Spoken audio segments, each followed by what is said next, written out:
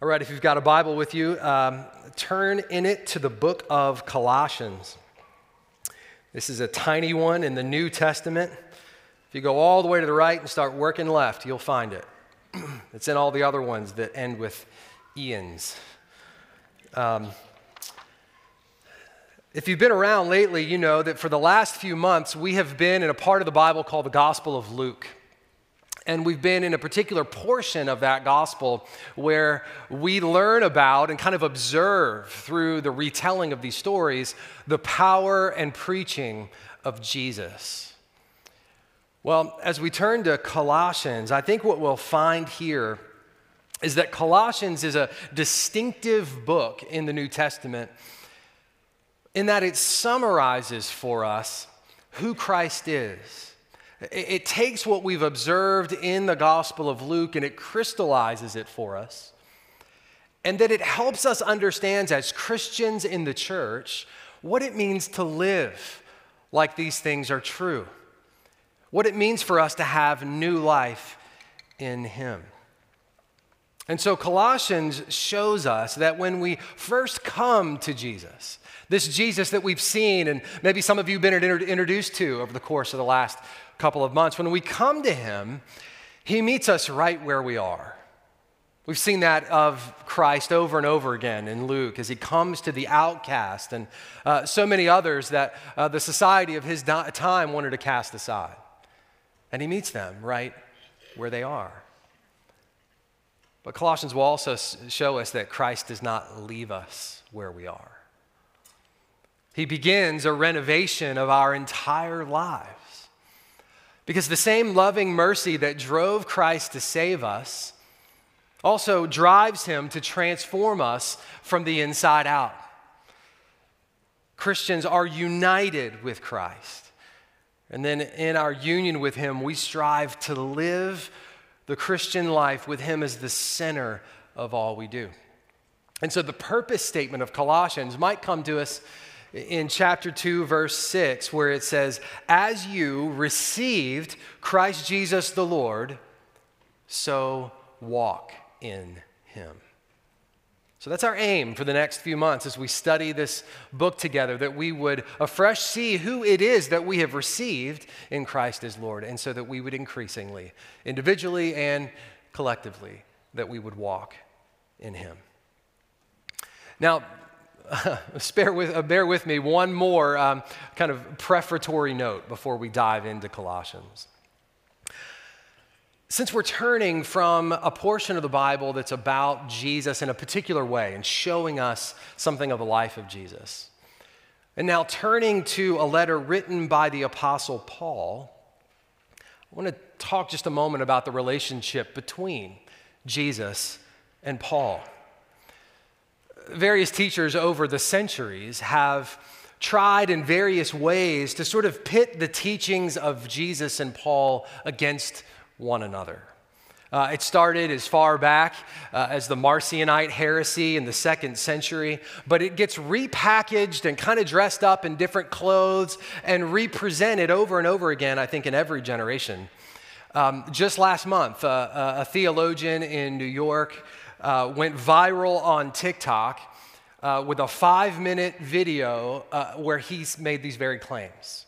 And so apparently an interest in this is still alive and well. And in fact, you may not have even been aware of this, but usually every year, it always seems to be around Easter time for some reason, right when Christians are celebrating the faith and the resurrection, a publication like Time Magazine will come up with an article about Jesus and how we really need to ditch the Christianity of Paul and follow the Christianity of Jesus.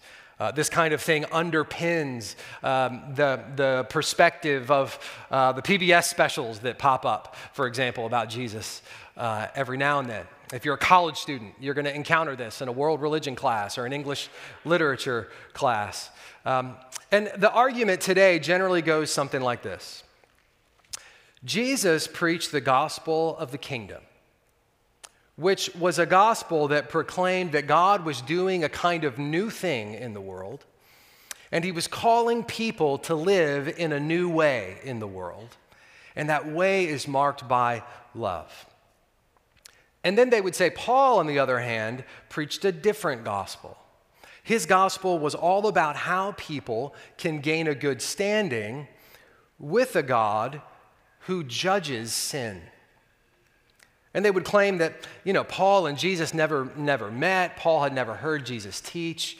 They had different interests in preaching, and so that's why they'll set Paul against not only Jesus, but people who definitely knew him, like Peter and James. And so they say Paul and Jesus' teachings come into conflict with each other.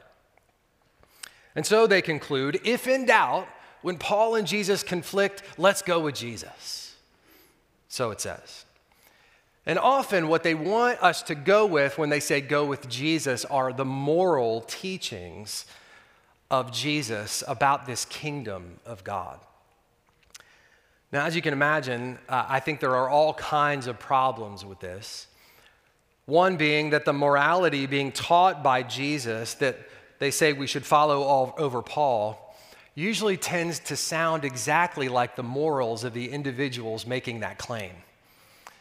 Even when those individuals are very different and represent different moral standards over the course of the centuries, they tend to present to us a Jesus made in their own image.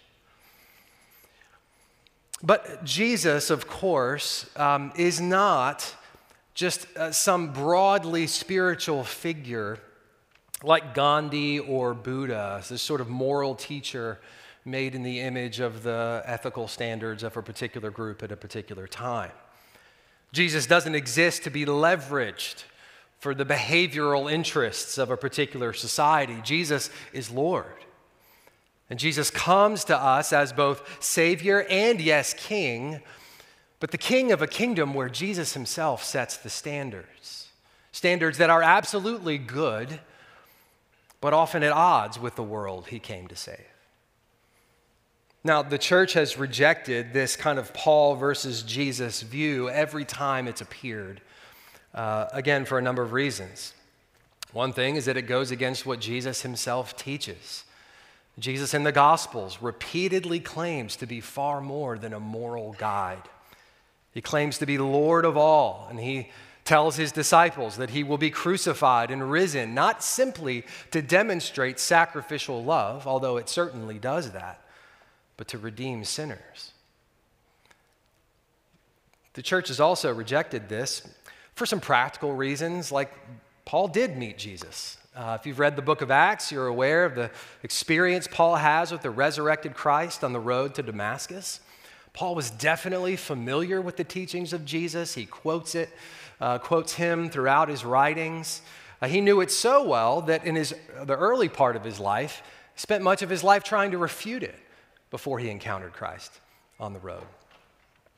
But really, lastly and most importantly, the church has rejected this around the world and through the ages because the church teaches that the Bible was written, yes, by many human authors, but that those authors all wrote under the inspiration of the Holy Spirit.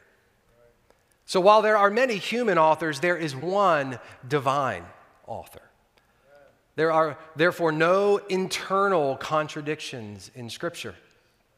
There may be times when people think there are, but those times reveal a lack of understanding on our part, not a lack of integrity on God's part. The Bible is a coherent whole.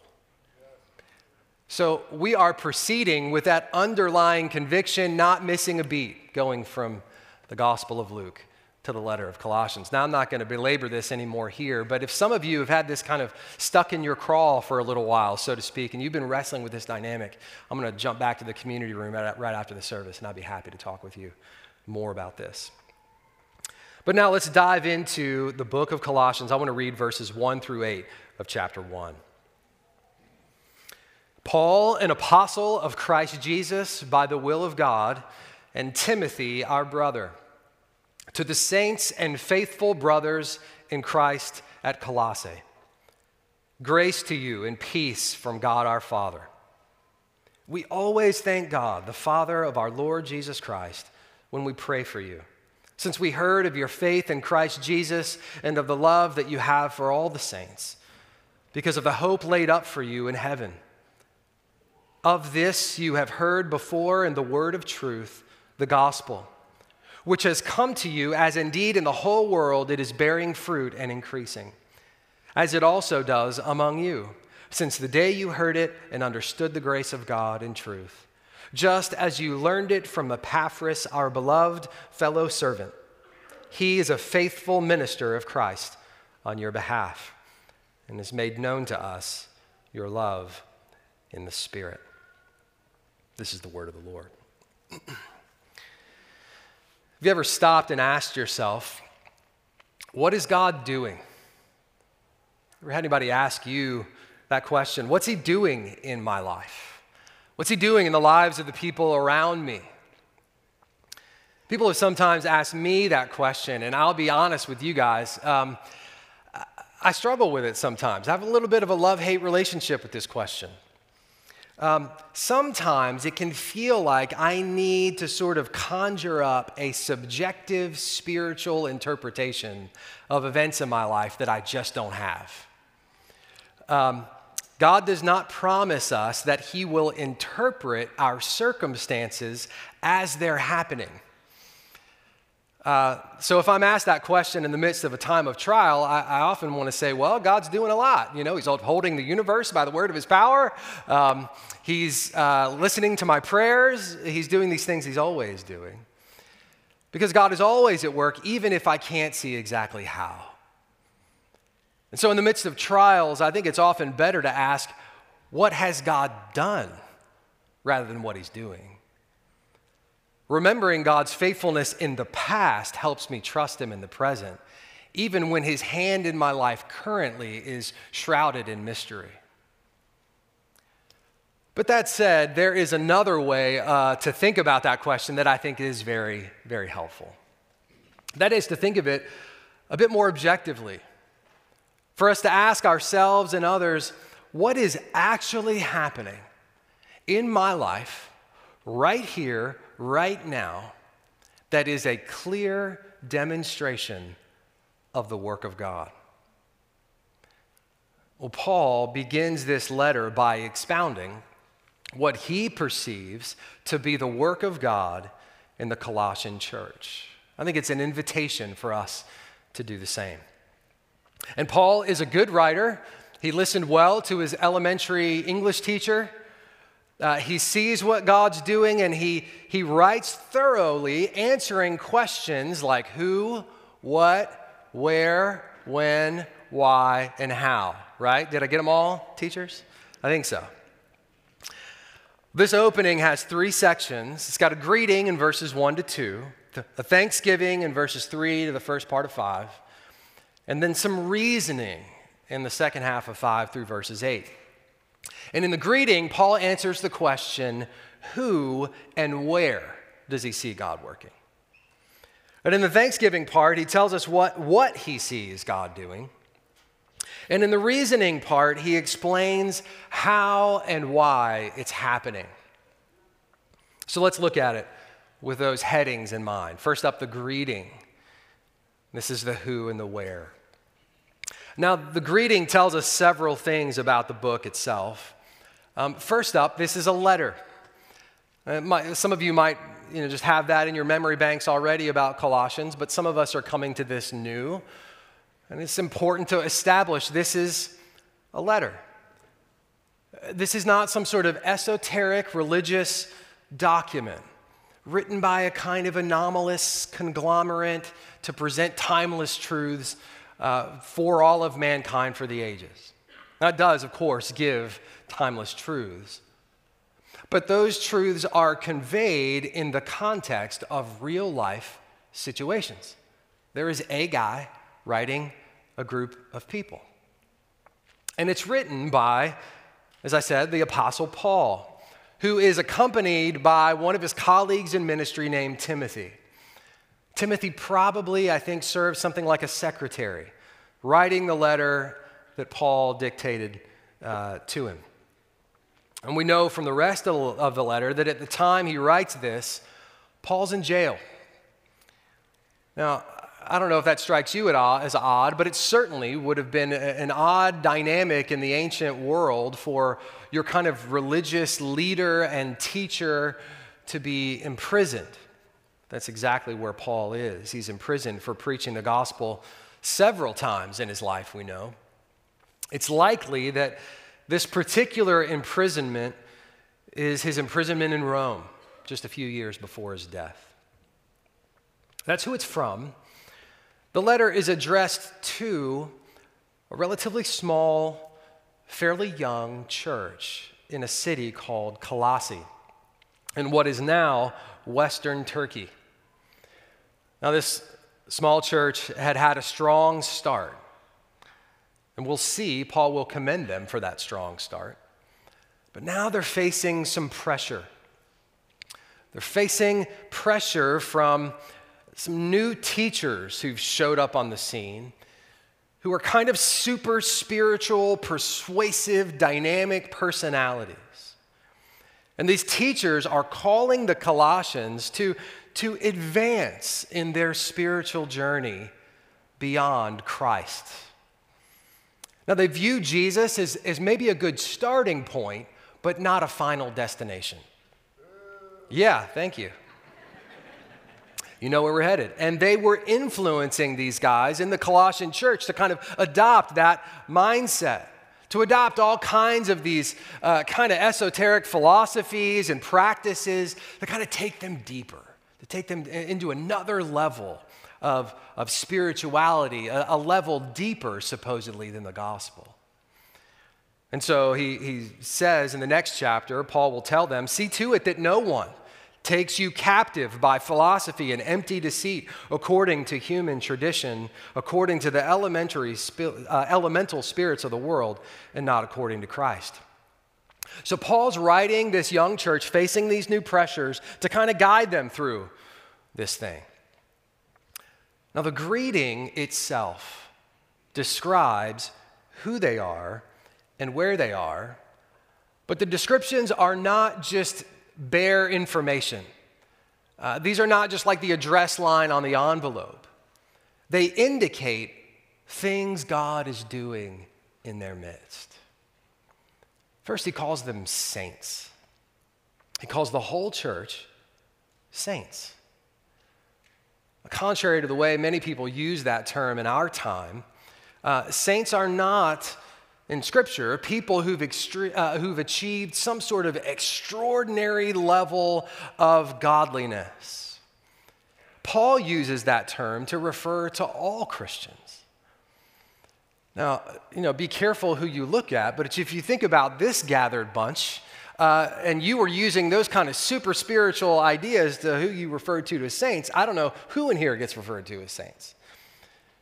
But Paul refers to the whole church with this term that means holy ones, saying that all of you who have trusted in Christ are made definitively, positionally holy before God. Not because you and I have lived in a manner that warrants that description. We have not. But because Christ lived a perfectly holy life, and now through faith in him, his holiness becomes accredited to us. So Paul can look at the Colossian church knowing it's a mixed bag. People from all kinds of places in various points in their spiritual pilgrimage, and call them all saints. He also calls them faithful brothers. The word translated brothers there is a Greek term. If you know anything about kind of how languages work, some languages have masculine and feminine terms.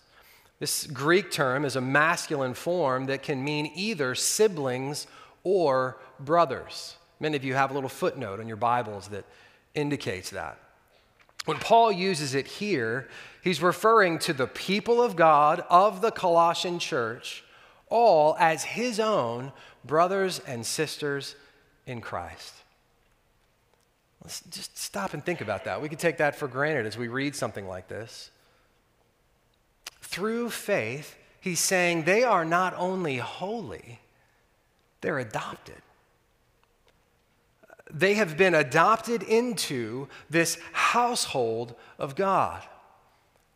Saying the grace of God not only saves us by faith, it calls us into a community of faith where we live out the grace of God together. So Paul hasn't even gotten past hello. And the terms he's using to reference these people indicates some significant things about what God's doing in their midst, who they are, where they are. But after this, he begins to recount his prayers of thankfulness. So these next few verses are thanksgiving. This is the what he sees. He says in verse 3, "We always thank God, the Father of our Lord Jesus Christ, when we pray for you, since we heard of your faith in Christ Jesus and of the love that you have for all the saints, because of the hope laid up for you in heaven." We commend what we value, right? We commend what we value on the playing field, in the job, in the home. What we acknowledge is positive in the lives and activities of the people around us reveals what we value. But what Paul commends in the Colossian church reveals what he values. And not only what Paul values, but as he writes, by the inspiration of the Holy Spirit, he demonstrates what God values. And he commends three things. Three things that are common shorthand throughout the New Testament for mature Christian life: faith, love, and hope. He points out their faith in Christ Jesus. It's interesting that he only notes at this point one thing about their faith: the object of it. As we said throughout our Luke series, our faith is not in a set of conceptual precepts or moral principles. Christian faith certainly includes those things. Christian faith certainly includes things we ought to believe and things we ought to do. But the object of our faith is not precepts or principles. The object of our faith is a person. We trust and serve a living God, made manifest in the person and work of Jesus Christ. And in him we have redemption, the forgiveness of our trespasses and sins. And Paul acknowledges right out of the gate, Colossians, I see in you faith in Christ. Friends, all the things, let me just say right now, that Paul points out in the lives of the Colossians, absolutely I would want to commend in the life of this church. No doubt there's a persistent sincerity of faith in Christ Jesus among you in this congregation. But like the Colossians, I think there can be things that come along that tempt us. We need to be aware of the warning signs periodically. And for the Colossians, there was a temptation not to sort of abandon Christ altogether, but for them to put their faith in people in addition to Christ. We'll see that as we go through this letter, that they were tempted to put their faith in Jesus plus some really gifted people. To put their faith in Jesus plus the things they could only learn from these sort of spiritual gurus and teachers and prophets and practitioners who captivated their attention. And like the Colossians, if we're not careful, we can easily let the teachings and the perspectives and the counsel even and the input and the guidance of these kind of gurus in our day, people who very well may be very solid, foundational teachers, helpful guides. Friends, isn't it true that all of those guides, other than Christ and his word, will inevitably fail us. This is true of every human being. Each one of us falls short of the glory of God in all kinds of ways. Each one of us, no matter how long you've been walking with Jesus, no matter how much you know about the Bible, will at some point fail to live up to the standard that God presents for us. This is why it's all the more important that our faith is ultimately rooted in Christ and nobody else. I got another report this week that seems like I get about once a year or so now of another Christian leader who was revealed to be morally disqualified from ministry.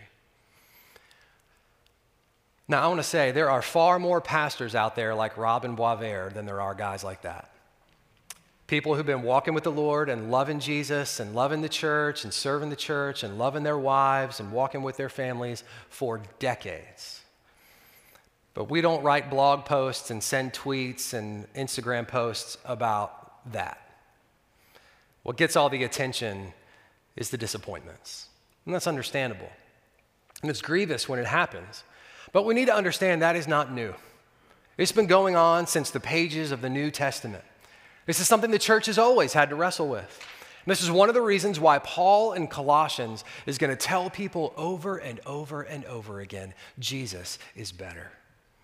Keep your eyes fixed. Keep your anchor on the faith in Christ. Next, he points out their love for all the saints. Jesus tells his disciples that the distinctive quality about them that would indicate to others that they were the followers of Jesus would be their love for each other. That the overflow of faith in Christ will necessarily be love for his people. That this is just sort of the fruit that springs from the heart and life of somebody who's following Jesus, is that I will love the people he loves. I think it's noteworthy that as he commends them in this, he commends them for their love for all the saints, not some of the saints. Man, aren't we tempted sometimes to love some of the saints and not all of the saints? You love the saints who don't vote like you? I know I'm meddling now. November's right around the corner. This is going to get tested big time. You love the saints who don't vote like you? You love the saints who aren't passionate about the same things you're passionate about? You love the saints who have nothing to offer you? Paul commends their love for all the saints. He also commends them for their hope. And he says, their hope that is laid up for you in heaven. This is a really interesting way of talking about hope. Paul here is using hope not to refer to kind of the state of longing, the state of anticipating something, like when we say, oh, I hope something happens. Hope here refers to the thing anticipated. He says, the hope laid up for you in heaven. So it's less like a birthday wish, like I hope I get something and I'm not sure if I do. It's more like a savings account. It's not something you hope will happen. It's something you can see is there but won't benefit from until later. Confidence in what's coming later fuels their faith in Christ and love for people now. That's what Paul says is the connection between hope, that it's the quality that drives the other two. That the Colossians have a confidence in what Peter describes as a coming inheritance in heaven waiting for you that is imperishable, undefiled, and unfading. Way, way, way, way, way better than your 401k is laid up for you in heaven. Paul says they have a hope in that, and therefore they have faith and love in the present. According to Paul, the way to live your best life now is by putting your best hope in later. If you expect all the best things to happen in the here and now as a result of following Jesus, you are going to be disappointed. But if you have confidence in what's to come, it will radically transform the way you live the here and now. Hope in heaven drives faith and love. Now, that's what Paul sees. When he gets asked, what do you see God doing in the Colossian church? That's what he says. Now, you got to ask the question, how'd they do it? Man, like this church gets an A+ from the Apostle Paul. It gets recorded in Scripture so that every Christian for the rest of time knows how great the Colossians were. How'd they do it? How do we become that kind of church so that we get that kind of grade? What's the strategy? Well, Paul reflects now on that question. Paul kind of lifts the hood of the Colossian church and shows what's underneath to surface, what's driving their progress. And here's what he says.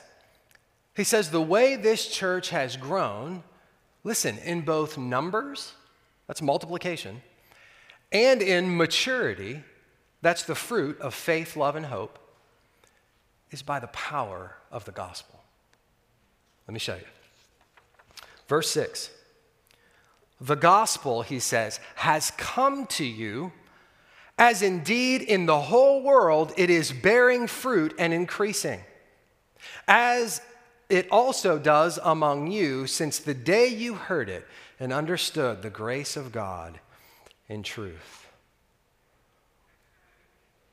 Paul makes reference here to what we call the creation mandate given to Adam and Eve in the Garden of Eden, all the way back in the beginning of the Bible. In Genesis 1:28, God calls Adam and Eve to bear fruit and multiply and fill the earth. Now, Paul writes to the Colossians and says, as you have understood and received the gospel and bear the fruit of the gospel is bearing fruit and increasing in the whole world.